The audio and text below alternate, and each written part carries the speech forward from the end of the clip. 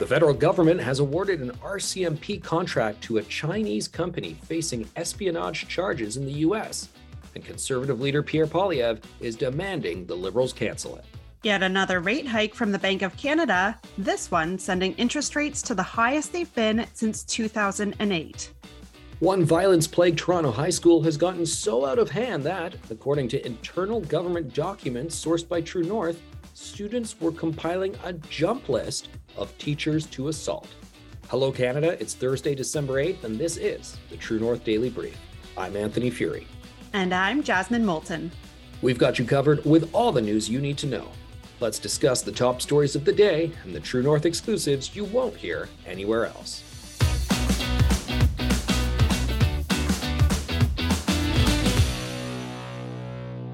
Conservative leader Pierre Poilievre is calling on the Liberals to immediately scrap a contract with a Chinese company over national security concerns. Prime Minister Justin Trudeau's government faced a flurry of questions from the official opposition in the House of Commons on Wednesday after it was reported by CBC that Ottawa had awarded a contract for sensitive RCMP communications equipment to a company facing espionage charges in the U.S. The contract, valued at about $550,000, was awarded on October 6, 2021 to Sinclair Technologies. This is a company directed by China-based Hytera Communications. Now, the contract was awarded to the company despite a Quebec-based competitor also submitting a bid. Here's what Pierre Poilievre had to say about this in the House of Commons yesterday. Yes, it should be canceled, and Justin Trudeau is responsible. He's the head of government, and this is a government contract. Let's put this into perspective.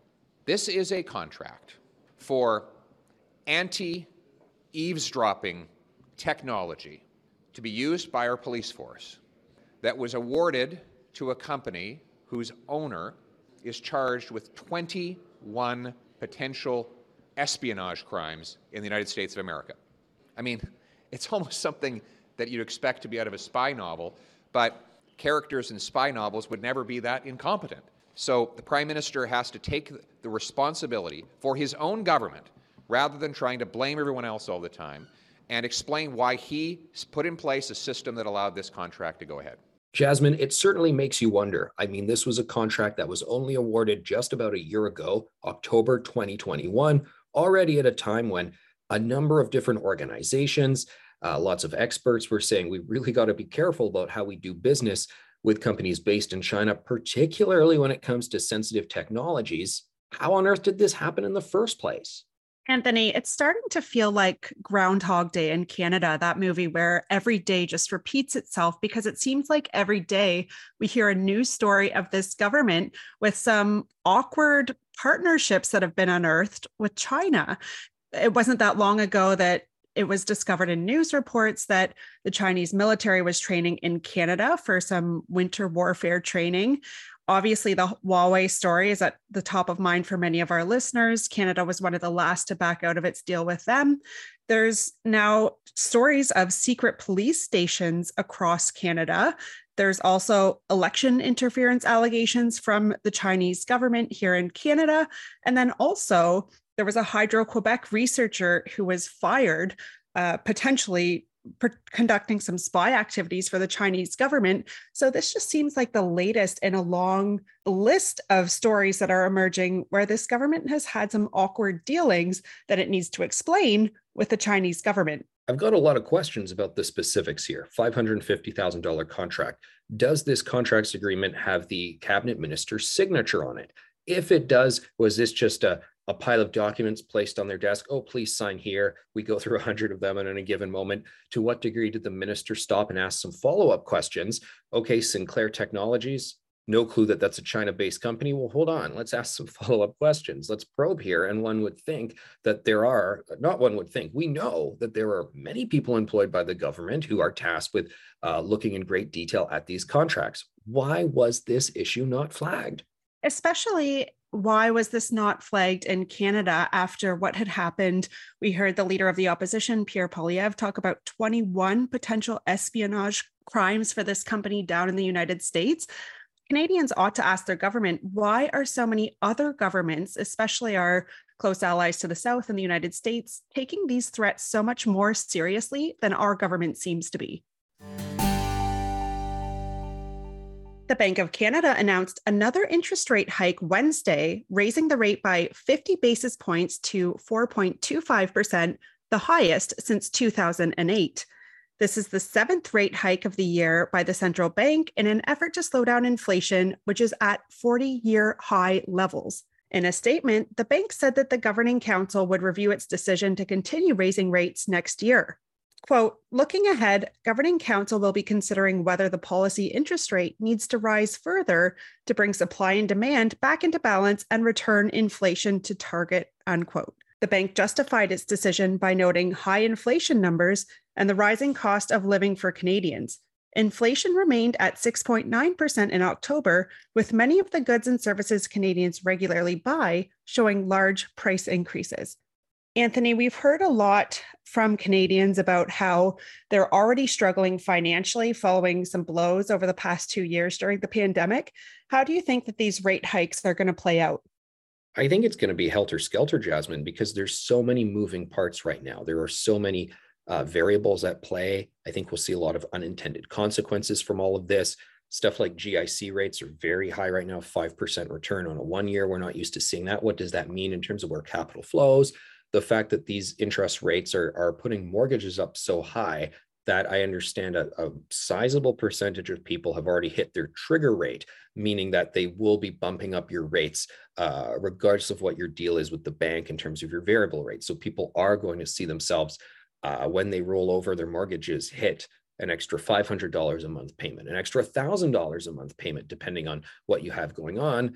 And there's going to be people who are probably going to lose their homes because of this. I hope the number is not high, but I think that phenomenon is definitely going to unfold to some degree.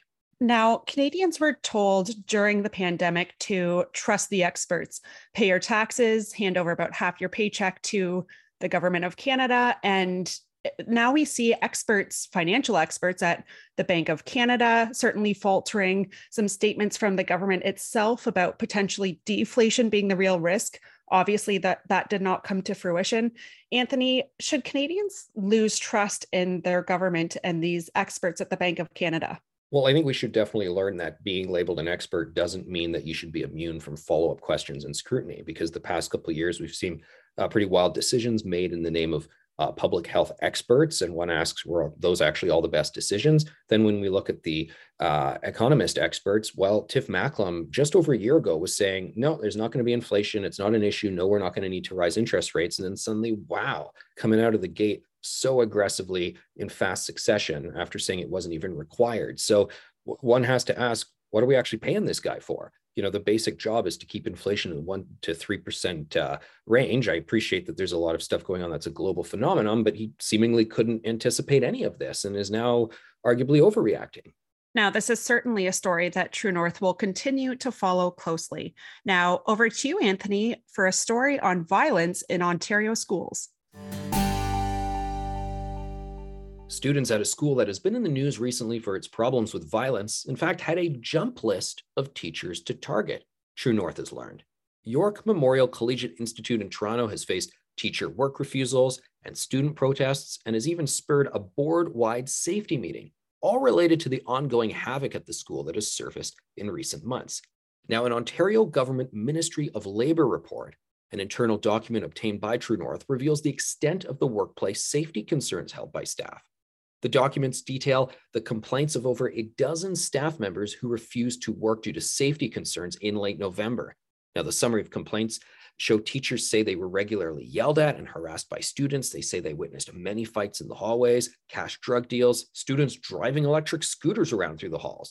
While several staff members, though, complain about the jump list, when it comes to one member, quote, the principal informed this worker that they were on a student jump list, the report notes. Now, it does say Toronto Police Service were aware of the jump list. They were investigating it. True North reached out to Toronto Police and they refused to comment. The document also does not indicate how many students were associated with that jump list. Jasmine, violence in Toronto schools has really gone up in recent years. A number of stabbings, even shooting deaths. Just last month, a 17-year-old was charged in connection with a fatal shooting that happened in front of a high school, resulting in the death of an 18-year-old. A lot of parents are looking at this with frustration. Toronto's not the only city in Canada that's having these challenges, going, what's going on? It wasn't like this only a few years ago. Well, we're seeing certainly this rise of violence in schools, but at the same time, we're seeing Canadians start to question some of these leftist doctrines that seem to have potentially led to some of these situations. The defund the police movement, and as you point out, there was a program that had police in schools that was disbanded in 2017. That was the School Resource Officer Program, where police would be in the schools, potentially diverting some of these crimes. Now, of course, that program has been ended due to apparent racism of the police. But Anthony, a lot of people are questioning more left-wing doctrines. We see a misalignment from our government at the federal level on the education file as well. The NDP seems to be interested in student loan forgiveness policies. While if kids are fighting in the hallways and dealing drugs on school property, it doesn't seem like they're really going to make it very well in post-secondary anyway.